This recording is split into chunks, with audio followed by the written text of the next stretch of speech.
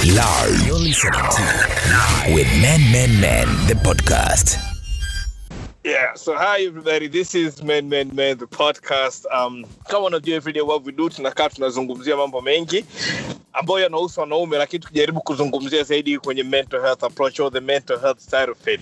Now you wouldn't believe today how this recording is done because of time constraint and the social distancing with everybody working from home. I'm actually driving in the car right now. People will say it's very responsible, but I have my seatbelt on. Nadia is in the office, and the guy we have today, Anaitwa Jackson. Of course, Jackson is not his real name. Lakini as always, like what we always say, kwamba tunasema mtu atumie jina based on each mtu anataka kuongea, kwamba prefer kutumia jina la Jackson so as tuweze kuongea hili swala kwa comfortably zaidi. And you know how to get us. Unaweza jinsi ya kutupata, unaweza kufuata Twitter @menthepodcast and Instagram @menthepodcast. Na vile vile if you want to reach out, if unataka kumtafuta Nadia, Twitter and Instagram Mind Matters TZ. Though mostly Instagram but slightly Twitter as well. Mind Matters TZ, and then kufika hapo unaenda kwenye link kwenye bio yake kuna link ambayo itakupeleka moja kwenye website, and then utatafuta njia ya kuweza kumcontact. Nadia, how are you? I'm great. I'm well. How is this thing treating you so far? Surviving and thriving. I'm just focusing on things I can control, and I'm just being grateful for just be safe. The luxury, eh? Most countries unachapwa when they see you outside. I know, actually, matter of fact, sasa hivi sisi tunalalamika, lakini nimewaza wale wako jela sijui wanaishi. Maana sisi tunalalamika you can't go out but you have TV, you can go out, you have internet. Na bado tunalalamika kwamba hatuwezi kutoka nje willingly, I mean sio kulazimishwa. So imagine watu ambao wako jela, I say extra appreciation. Yeah, we need to be more grateful. Jackson. Yes, boss. How are you, Chief? I'm doing good, man. Yani tunapambana huku. Do we have any other choice? Hamna njia nyingine. Tunamshukuru tu Mungu anatusaidia siku na siku. Yeah, and thank you for coming through na kuja kutaka kuzungumza ambacho tunataka kuzungumzia sasa hivi. Appreciate. Unajua waga is not easy, but thank you for coming through na kujisaidia kuwa part ya community yetu Men the podcast leo hii. Asante, unajua nimebarikiwa sana kusikiliza all the conversations ambazo zimekuwa zikitokea. Kwa hiyo yani nashukuru na mimi kuwa pamoja nami. Now leo tunataka kuzungumzia pressure ambayo wanaume wengi at a certain age unapitia kama uko hujafanya kitu fulani, especially katika context yetu ya Tanzania. Tunazungumzia swala la kuoa, swala la kufunga ndoa, swala la kuwa na mwenzi wa maisha. Unaona, nikijaribu kuangalia katika context yetu Jackson, what has been your experience kwenye swala zima la pressure ya wewe kama mwanaume kufunga ndoa? Nashukuru. Kwangu mimi, yani pressure imetokea katika maeneo yote. Tuseme kwamba hata mimi nakumbuka nilipokuwa mdogo, na mimi nilikuwa nataka niweze kuoa mapema. Kwa hiyo yani kama nioe nikiwa mdogo ili nifurahie maisha ya ndoa, lakini hiyo haikutokea. Lakini vile vile nimekutana pia kuna pressures sehemu nyingine. Unajua mwanzoni wazazi walikuwa hawaongei. Yaani mimi nilikuwa hata nikimwambia mzazi wangu ni mchungaji. Kwa hiyo nilikuwa nikimwambia kuhusu kuwa na girlfriend tu. Anaambia jamani Jackson we kazana na shule. Ukimaliza shule haya mambo yatakuja. Lakini pale ambapo nimemaliza tu shule, ndo hapo anaanza kuuliza sasa utaleta lini sasa mtu, utaleta lini sasa mke, unajua umeshafika huo muda. Na sio tu kwa wazazi, lakini pia nimekutana na pressure pia kazini. Mimi pia ni mchungaji, alafu pia ni mwalimu wa wachungaji. Kwa hiyo unajikuta kwamba katika jamii yetu haitegemewi. Sasa nikiambia watu kwamba mimi nafanya kazi ya uchungaji, hawaamini kwa sababu wanaona mimi ni mdogo sana. Lakini wanaona kwamba mimi bado sijaoa. Kwa hiyo ninakuwa katika ile category ya kwamba huyu bado hajao, yani unajua bado huyu sio mchungaji, huyu bado ni mtoto. Ngoja kwanza aoe ndo utakuwa sasa, yani utaheshimika. Kwa hiyo yani unaona hizi sehemu zote na wewe mwenyewe unapitia ile pressure yako mwenyewe kwamba jamani mbona sikati mtu. Kwa Kwa yani unajitungoja nioe tu mtu yote aisee ili niondokane na hizi pressure. Nasema Nadia, wewe unafanya mambo ya therapy na counseling na vitu kama hivyo. Katika clients ambao unakutana nao, do you get cases za watu ambao wanasema kwamba they were forced or they were pressure to get married, especially kama mwanaume? Yes. So watu wachache ambayo ni like I've worked with, una hizo pressures that are there, na so too from society or from family, but muda mwingi acha kupiga honi Michael, muda mwingi na pia nimefika nyumbani kwa maana hizo pressures zinatoka from wenyewe as well. Unajua there's one thing kupata pressure from external, watu wa nje, labda familia, wazazi au marafiki. Yani marafiki tena is indirectly, kwa sababu marafiki unaona wenzako wanaoa, wanaanzisha familia zao. So that also is a form of pressure. Ukiona kwa social media, you connect with a lot of people and unaona their life the way it's progressing. So that in itself is a platform for pressure for a lot of the people that I've seen. Lakini the one that's most prominent, niliona ambayo that causes distress zaidi, ni the pressure that's coming from them themselves. So the man himself, the pressure he feels when it comes to, okay, I am at a certain age, I should be married, or I should have a spouse, or I should have a family. Naona that pressure inatoka from within, ni ina cause a lot more distress than the one coming from outside. Kwa sababu, like a few of my clients that I've seen ambao hawana the internal pressure is mostly external, inakuwa rahisi kwao ku-mute, to silence that pressure or to tune out that external noise.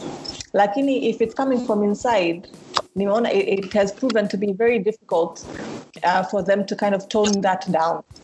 Tukiangalia katika context sasa hivi Jackson, and I would like to hear from you as well, especially from a man's point of view. Do you personally think kwamba kuna extra pressure ambao wanapewa wanaume when it comes to getting married na jamii yetu? And how has that experience been for you? Yani mimi nakubaliana na hiyo kabisa. Na nipende tu kushukuru kile ambacho Nadia amekisema. Kweli pressure inayotoka ndani inauma zaidi. Kwa kuwa yani kama mimi mwenyewe kama nilivyosema nilikuwa nataka tayari kuoa nikiwa mdogo na haikufanikiwa. Na kwa hiyo unakuta kwamba mfano hata ukiwa unakuwa rejected na wale ambao yani umekataliwa na mtu ambaye kweli ulikuwa unampenda, unaanza mwenyewe kusema ngoja bana niende tu na mtu yoyote, kwa sababu kwa nini nijitese yani wakati nahitaji kufanya hivi. Mimi kwangu sasa nikijibu swali lako, nimeona hiyo pressure sana kwa wanaume, kwa sababu wanasema kwamba wanawake katika culture yetu, katika tamaduni zetu hawategemei kuwa wale ambao ndo wanatafuta wanaume. Kuna wachache ambao wanafanya, lakini sio kawaida. Lakini kwa mwanaume anapewa pressure zaidi, kwa kuwa hata haijalishi anachojisikia, haijalishi kama anajisikia yuko tayari, yeye kinachoonekana ni kwamba kuna wasichana wengi ambao wanamzunguka, lakini ni yeye ndo tatizo. Au anakuambia au tukusaidie kutafuta. Hiyo kauli au tukusaidie kutafuta hiyo. Nilikuwa nasema hiyo kauli au tukusaidie kutafuta tunaisikia sana huko mitaani. Yani sana. Na unajua kama nilivyosema ni sio tu upande mmoja, yani hata kwenye kama mimi mwenyewe experience yangu mwenyewe kuweza kuproceed kwenye career yangu ni lazima niwe nimeoa. Na unakuta kwamba hata wanafunzi ambao nawafundisha wote wanaoa wakiwa katika mwaka wao wa mwisho wa masomo au immediately wanamaliza tu chuo wanaoa, kwa sababu yani inategemea kwamba mtu ambaye anataka kuwa mchungaji lazima awe na familia. Kwa hiyo wewe ambaye haujaoa unaonekana kwamba labda unacheza, labda wewe unataka kucheza, hautaki kucommit, au yani kuna hii negative perception kuhusu wewe, au yani kwamba huyu hayuko tayari, na hauta proceed, hautaendelea mbele, hautaheshimiwa, utaonekana tu kama mtoto daima kwa sababu haujaoa bado. Wow. Let's take it back a little bit. When did we start to think kwamba kufunga ndoa ndio kipimo cha mafanikio. And is it actually that way? Na ni kweli kwa hivyo, na ni kweli kwamba ili mwanaume uheshimike na uonekane kwenye wa maana kwenye jamii ni lazima uwe umefunga ndoa? Kwa sababu nasema hivyo kwa sababu kuna ile notion ya kwamba hata kama mdogo wake kwa amefunga ndoa au hujafunga ndoa, mkitoka kwenye vikao vya familia yeye atachukuliwa kwamba ni wa maana zaidi kuliko wewe. Why? Wanaona kwamba sababu unaweza kuendesha familia, then you're actually more responsible. Why do we have that mindset, and when did we start to think like that, and what can we do kwenye hilo? This question to both of you, Nadia and Jackson, whoever wants to talk about it. You know where inapotokea, unajua we have rites of passage. Unajua kila kama like naturally and like, you know, physically we have, when you hit puberty, when you hit, you know, there's different stages of life basically. Na kila stage of life kuna kuwaga na rite of passage. Asa marriage, ndoa ni another form of rite of passage into a different level of, let's say, adulthood, or a different level in society in general. So naona hizi perceptions zetu regarding watu walikuwa wako ndani ya ndoa au hawako ndani ya ndoa zinakuwa mostly influenced by these societal rites of passage. Unajua mtu you graduate kama vile like when you're graduating from school, and I graduate from primary, can graduate from high school, can graduate from university. Ile graduation, ile event yenyewe ndo rite of passage. So marriage nayo ndoa ni another form of rite of passage. Unaona kama like when you're introduced into maybe not adulthood but teenhood, or basically unapata ile status ya okay, now you're a responsible person.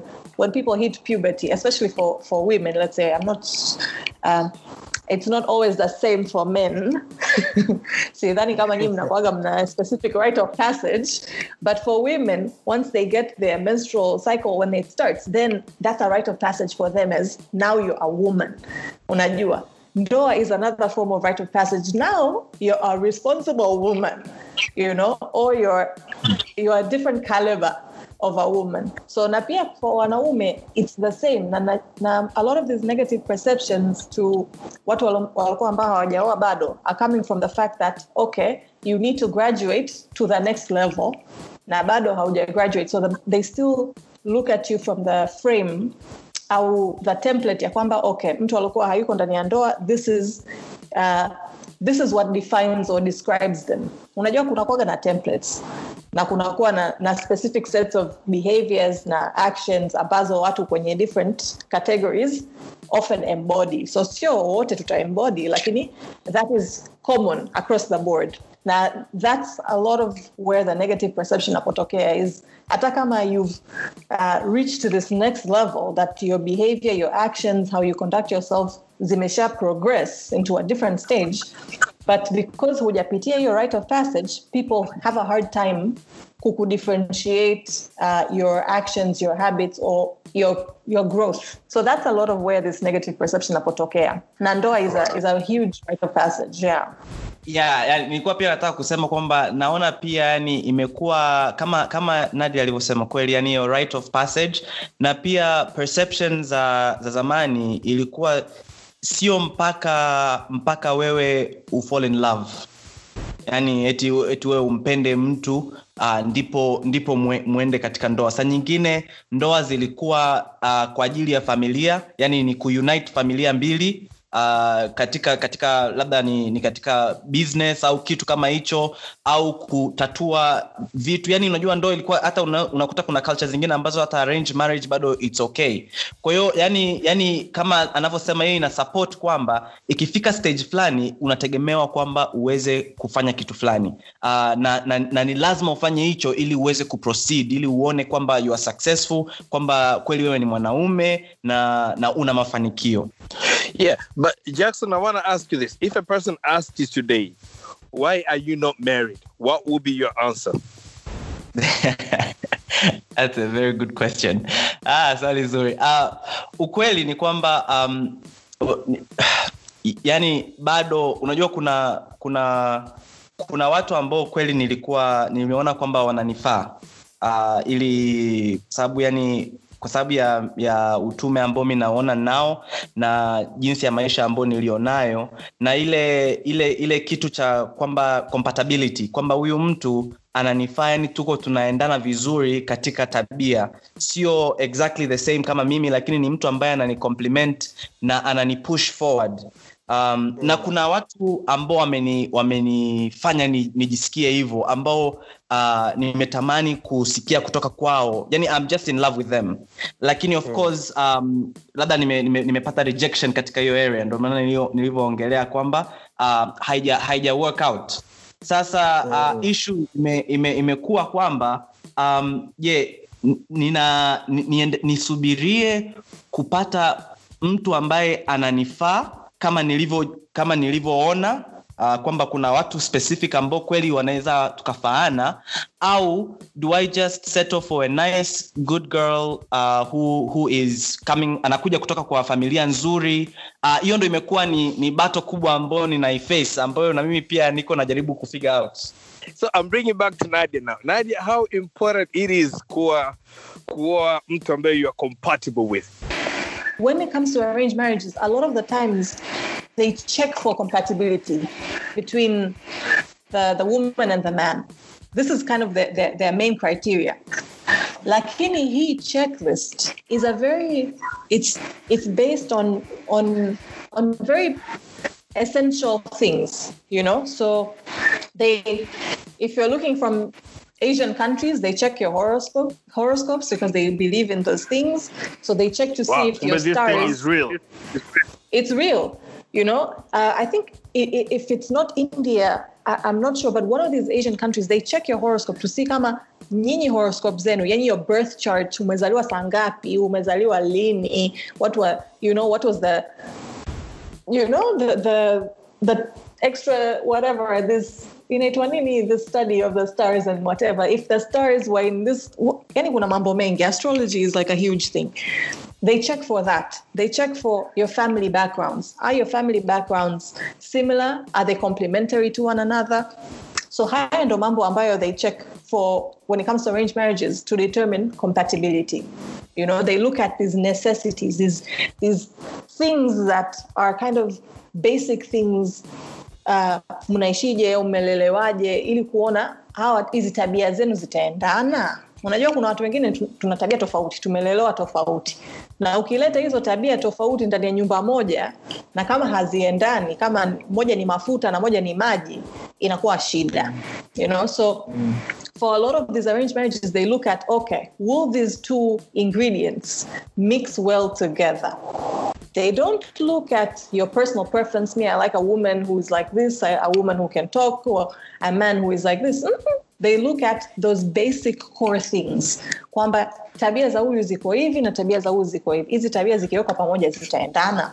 Wanaangalia hivyo vitu like your stars, your birth charts, wanaangalia family history, you know, to determine compatibility. Lakini a lot of us today, many of us, we are running away from arranged marriages.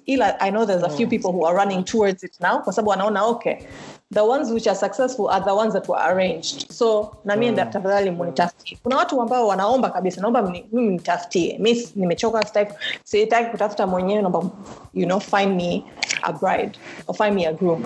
But a lot of us today, we want to pick our life partner because again, we know what's best for us. So sitaki nyie wazee mkae huko kwenye meetings zenu mnichagulie mke. You don't know my personal preferences, you know. And that is what we now use to determine compatibility, our own personal private preferences. And ukiangalia muda mwingi hizo checklists zetu, si hizo checklist ambazo watu wanayotengeneza, wanayoplan arranged marriages have. You know, the contents za hizo checklist ni tofauti. When it comes to compatibility, inabidi mtu uanze kuangalia, okay, what does it mean for me? Is it nina checklist ambayo na muassess huyu mtu kuona kwamba ana satisfy hizi checklist zangu? or what is it for you? What determines compatibility for you? How do you know that, okay, we are compatible? Because there needs to be a measure that informs you or tells you kwamba, yes, you're compatible, no, you're not. Because chances are, if you're searching for kwamba, am I compatible with this person, ni kwamba you already have a strong physical or emotional connection with them. And so now to determine the next step ya ndoa, unaangalia haya. Sasa, this is my compatibility. This is my checklist. Are we compatible for this lifelong commitment? Especially if you're Catholic, it's not easy for you to just get a divorce. Unajua, Waislamu wana a bit of an advantage. Unaweza kuwa wake wanne na pia kutoa talaka ni rahisi sana. Also rahisi sana, but ni rahisi. You don't have to involve a cardinal or a pope or anyone. Now you're allowed to remarry in the mosque with, like great pomp and celebration. So I think a lot of the time it can depend on your religion, because the way how harsh you are in determining who is going to be your life partner, pia inakuwa influenced by those things. Kwamba, hey, mimi, I will not easily get out of this. So before I jump into this, I need to really make a very informed decision. And that what works to our advantage, and on the other side to our disadvantage, kwa sababu kama tuna checklist specific, hamna binadamu anaweza akasatisfy checklist yako 100%, akaisatisfy. So inakuwa vigumu. Unaweza you can run through or go through several relationships and wanna meet some, but they don't meet all, and so you move to find the next one. So that is the advantage and disadvantage of having these strict checklists. And when it comes to compatibility, inabidi you determine first, understand mimi, what does it mean for me? How do I know we are compatible? Na pili, inabidi ukumbuke kwamba when it comes to compatibility, or when it comes to determining whether your relationship is going to be a successful one au itakuwa a source of stress for you, sio compatibility alone. Ni the work that wewe na huyo uloongea naye into this commitment you put into the relationship. Kwa sababu relationship mnaweza, you are not compatible, let's say you don't share the same personalities or behavior traits, but mkiamua kwamba we are going to work towards creating a shared meaning in this relationship, hata kama we both have our own dreams and goals, we want to come and share and create a shared one. We are invested and we are committed to seeing our partner as a good, worthwhile human being, na being curious, kujua the internal world of your partner, then any relationship will thrive. And those are the things that often miss in a lot of relationships. Hata the ones who manage kuingia ndani ya ndoa, their marriages are not the greatest kwa sababu hivi vitu they don't really practice a lot. So yeah, compatibility you determine. How do you know? What tells you that this partner I'm compatible with? Jason, now baada ya kusikia what Nadi has said in terms of compatibility, in terms of the importance of actually putting work before getting married, David Kameva, do you think one of the reasons a lot of guys maybe for now either they check out of their marriages, or maybe they're not even thinking, especially for men, some of them are not even thinking of getting into marriage, is because people are actually scared of putting in the work na kujaribu kwa sababu sio kazi rahisi, yani living with another person au kujicommit kwa mtu mwingine na kusema kwamba I'll spend the rest of my life trying to make things work na vitu kama it's not an easy thing. Do you think a lot of guys wana hiyo pressure na uoga unakuja na hiyo, au ni ile tu people enjoy their freedom too much? Which is which according to you? Mimi nadhani kwamba ni pia kutokana na society ambayo tunaishi sasa hivi, ambayo kuna hii freedom ambayo imewekwa sana. Nakumbuka kwamba na marafiki kadhaa, au hata sio marafiki tu, lakini kama mchungaji ambao tunakutana na hizi cases ambazo unakutana vijana walimpenda msichana akakataa, kwa hiyo wakawa wanaenda kuoa msichana mwingine, lakini bado wanawasiliana na huyu msichana wa kwanza, wanamwambia yani ukinikubali hata kama tujafunga ndoa I will leave this lady.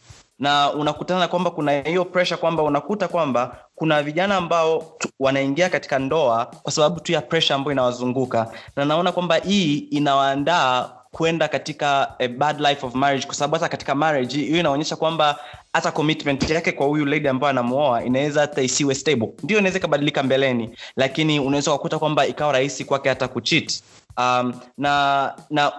Kwa sababu kwa mtazamo kama wa Kikristo ambao ndoa ni ngumu kuvunja, yani ni infidelity tu ambayo inaweza ikavunja ndoa, unakuta wengi hawataki kufanya hiyo commitment, would rather be free and wait than getting into the marriage. So as men ambao wanasikiliza men the podcast sasa hivi, going forward in terms of choosing life partner, in terms of marriage, in terms of making it work kwenye ndoa, according to you Jackson, as mtu ambaye una both of you Nadia, najua mnadili sana watu na vitu kama hivyo, what are the things that people should look into? Personally mimi ambacho nimeona kwamba nifanye ni kwamba mtu anapaswa kuwa tayari. Nadhani kuwa tayari ni kitu cha muhimu, kujijenga na kuwa tayari. Sidhani kama tunaweza tukajilazimisha kuwa tayari kwa kuingia katika ndoa. Unaweza ukakuta kwamba unaingia katika ndoa na ndoa imeanza kujengwa kwa msingi ambao unayumba, ambayo unaweza ukavunjika kwa haraka, hasa katika miaka ya kwanza ya ndoa. Kama hata Nadia alivyosema, ni miaka ambayo ni critical, ambao unaona vitu ambavyo ulifikiri unajua haujui, na ndo miaka ya msingi ya kujenga maisha ya mbele. Kwa hiyo nadhani kwamba inapaswa tuandae confidence na tuwaweke wanaume wawe confident na themselves, wawe tayari, wajijenge kitabia na kimaisha, ili wawe tayari kwamba wanapoenda kufanya maamuzi, whether itakuwa ni kama alivyosema inategemea na culture yako unaotoka. Kama itakuwa ni arranged marriage, aelewe kwamba arranged marriage iko hivi na uzuri wake iko hivi, asiingie na mashaka. Mimi naogopa kwamba tunapo pressure kwamba muda umefika oa, au hauoni mtu wetu, chagua tu mtu yoyote uingie katika ndoa, mambo yatajitengeneza mbeleni.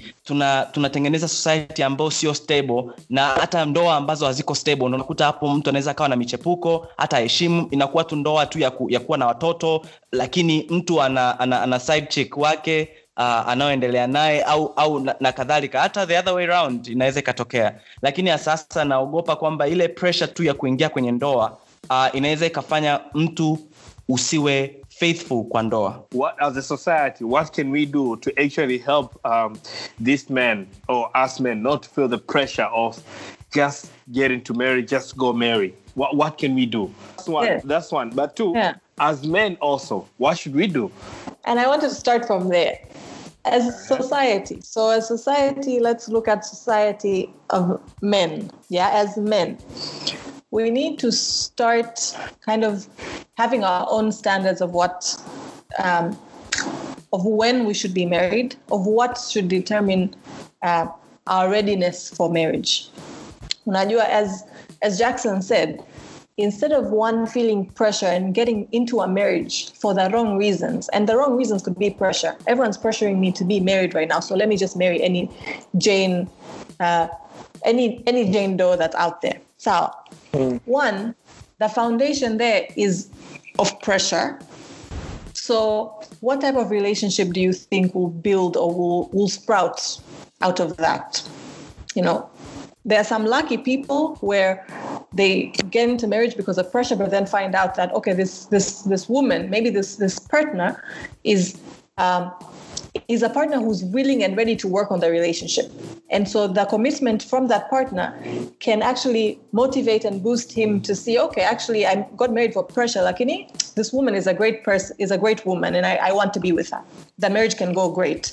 Lakini if you got married because of pressure, and then unapata a partner who is really not invested in that marriage either, then hiyo ni recipe for a failed, miserable, frustrating relationship. So inabidi, one, as men, need to determine what and when will let us know that we're ready for marriage. One. and completely avoid any other wrong reasons. Wrong reasons for marriage are reasons where you're not in it for the relationship, you're in it to alleviate another problem. Yani, mfano kama mtu kapata mtoto, umepata naye mtoto, unaona kwamba we have to get married.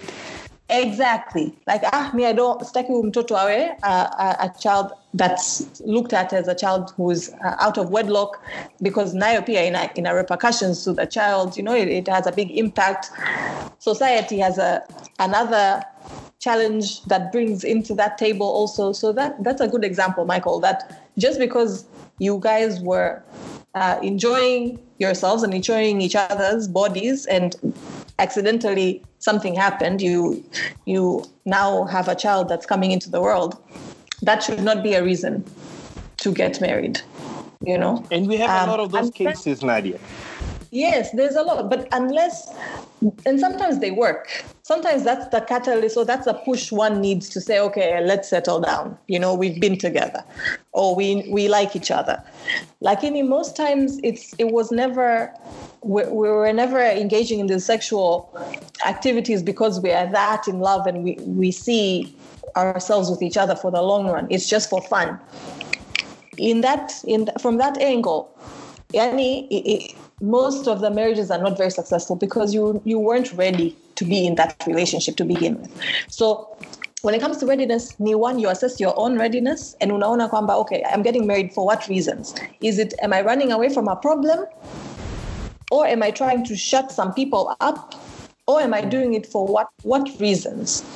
If those reasons are not anywhere close to, I want to be with this person and I see myself building a life with this person, then I don't, that is no, that shouldn't be a reason. That's not a good reason to get married,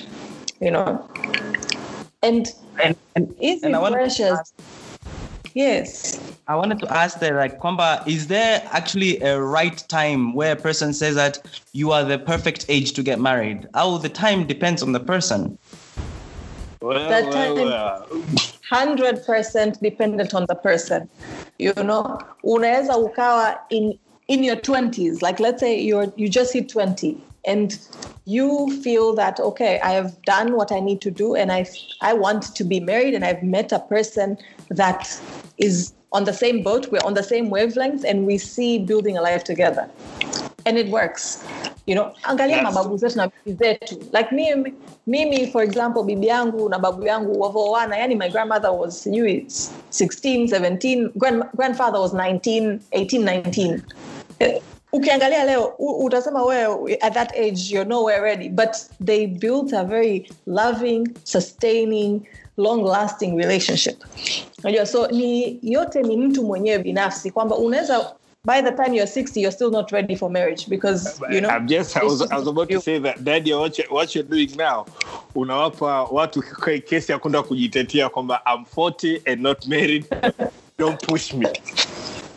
Yeah, I mean, marriage is a personal choice. Like, kwa sababu ukiingia kwenye ndoa, it's not your mother or your father or your friends who are going to be dealing with all the conflicts that come. Kwa sababu any relationship, conflicts lazima, And hamna hata marriage hata moja, even the most happiest marriages that hamna some conflict, big or small. Lakini sasa, if you get married for the wrong reasons, hizo conflict hautotaka kupambana nazo because you never wanted to be in that situation from the first place. So wewe hata ukifika 70 and you are still not married, it's okay if you personally do not feel ready or don't feel the need to be in such a relationship. Marriage is not and should not be an achievement. Watu wengi tunaangalia marriage as achievement. Yes, preach. Graduate, achievement. Nimeoa, achievement. Nimepata mtoto, achievement. No, these are life stages. These are natural things that happen, especially with marriage, with kids, and etc. These are things, they're not achievements. Because what happens to the people who cannot physically are not able to have kids?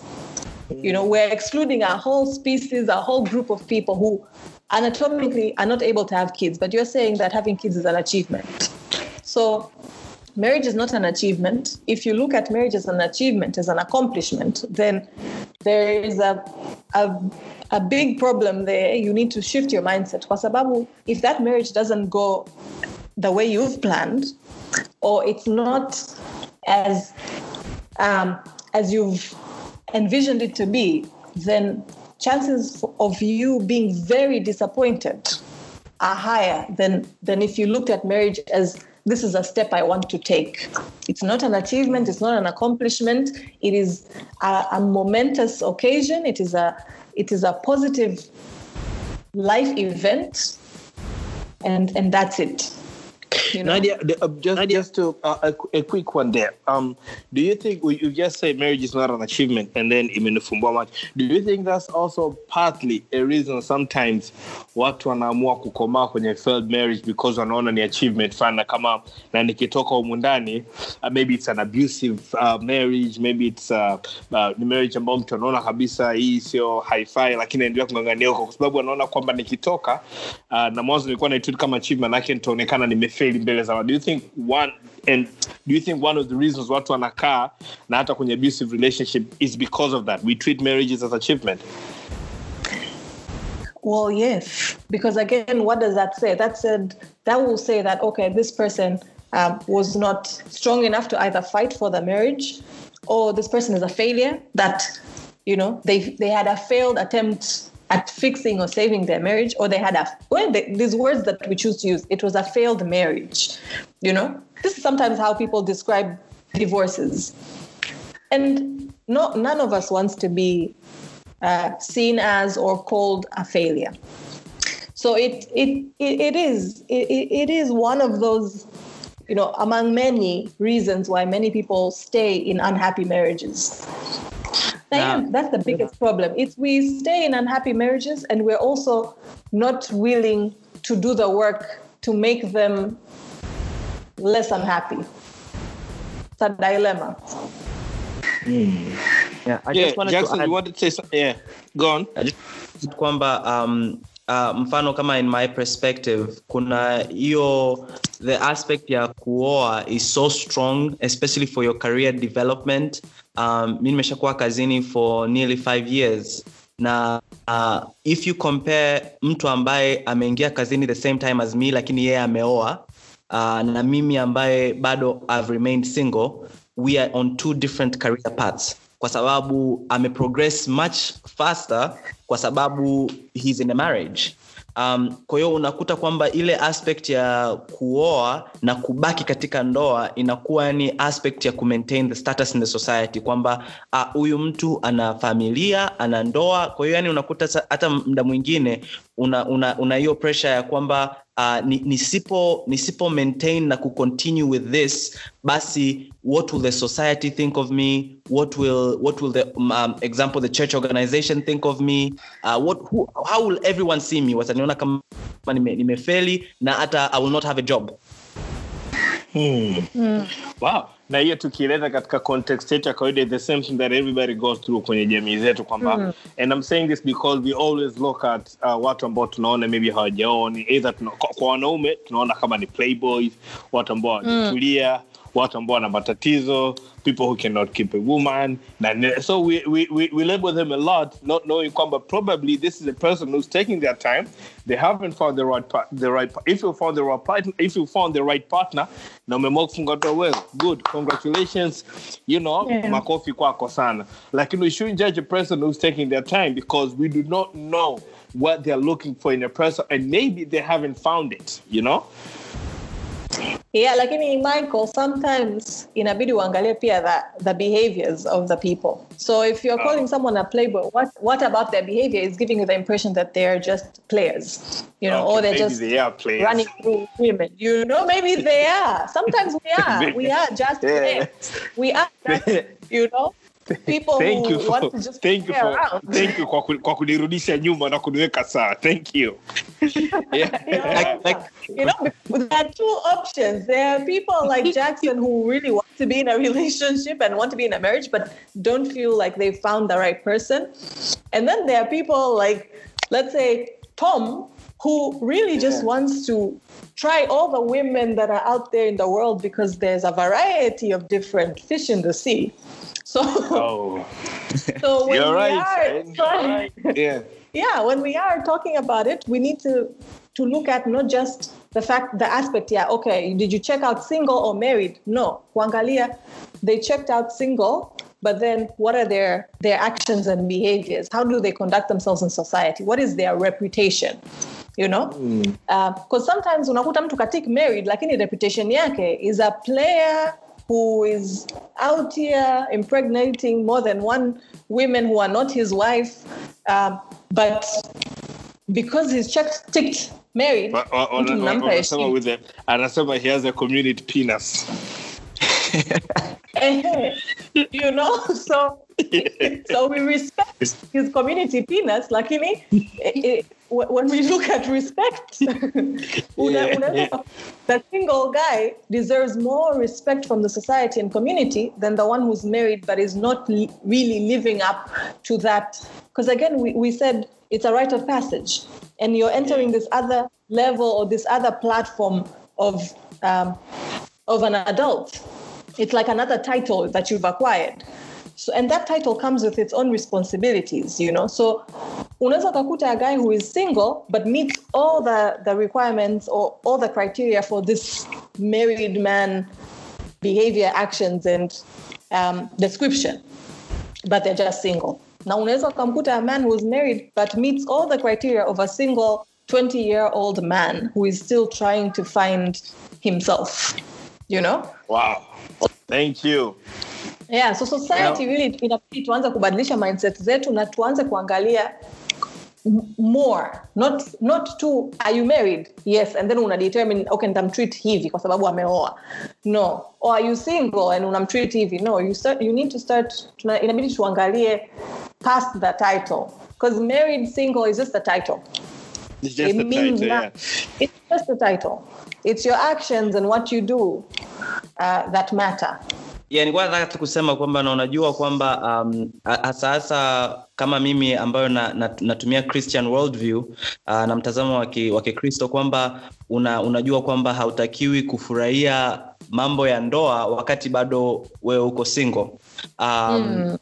Na kwa hiyo unakuta kwamba inakuwa ni hiyo pressure nyingine kwamba unataka kuwa mwaminifu, lakini unakuta kuna wengine ambao wana worldview tofauti, wana worldview zingine ambao wao wanaweza hata mnaishi tu pamoja, hata mnaweza mkawa na watoto pamoja, lakini hamtaki kufanya hiyo commitment. Kwa hiyo kuna different perspectives za hiyo, lakini hii perspective kwamba unasema kwamba hapana, nataka tu kuheshimu what marriage is na ndoa ni nini na what I'll do in ndoa, inakuongezea hiyo pressure kwamba okay, mimi inabidi niwe tayari na niingie katika hilo.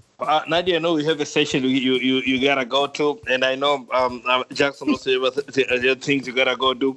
This is why I hate this COVID-19, because if we're in the studio right now, this would have been even a longer conversation, but sometimes it is what it is.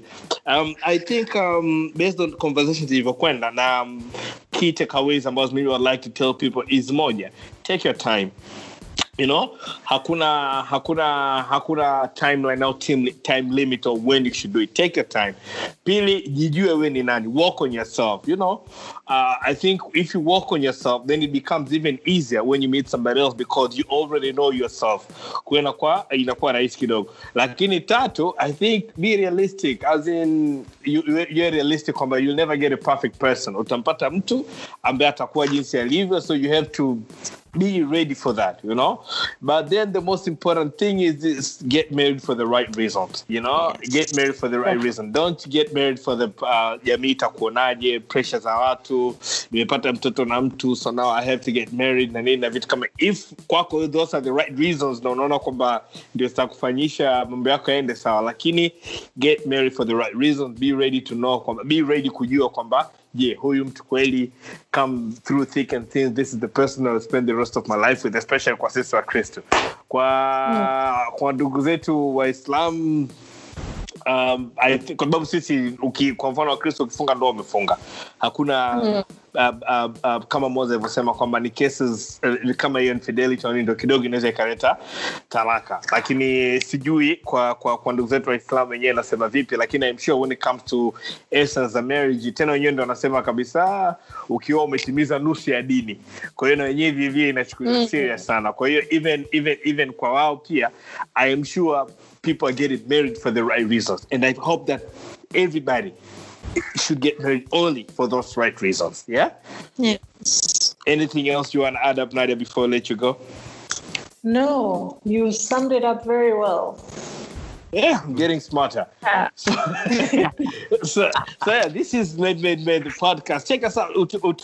Unaweza kutucheki kupitia Twitter na Instagram @MadeThePodcast. Send us a DM, send us a text, send us a tweet. Chochote kile unachotaka kutuambia. Lakini vile vile kama unataka kumtafuta Nadia ni @MindMattersTZ on Instagram and on Twitter, and then kuna link ya website yake itakupeleka moja kwa moja, and then you can have a conversation with her. She's doing some unafanya pia counseling counseling, marriage counseling, Nadia. Counseling za watu wenye ndoa pia. I do couples counseling. Yes. Yeah. So and I'm trying if to change my website. I know mwanzo nilisema I help people successfully get a divorce. Redeem yourself, woman. Redeem yourself. But now you want to help people stay together. A haiku there and say kwamba, you know, even though I basically help you determine what's best for you. So if divorce is what's best for you, then that is what you'll get from your sessions. If it's creating a second marriage, because most people come for couples counseling because there's been some conflict, you know? So, yeah. And I like to look at it as, okay, marriage number 1 with this person has gone wrong. So from the session, we start building marriage number 2. Now, from the lessons that we've learned from marriage number 1. And it can be with the same person. It doesn't have to be a separate person. Yeah. Yeah, let's hope it stay with the same person. But hey, that's just, it is what it is. They say, Jackson, thank you a lot for coming through, and thank you all for sharing with us. Mimi naitwa Michael Baruti. Till next time, thank you all. Men, the podcast.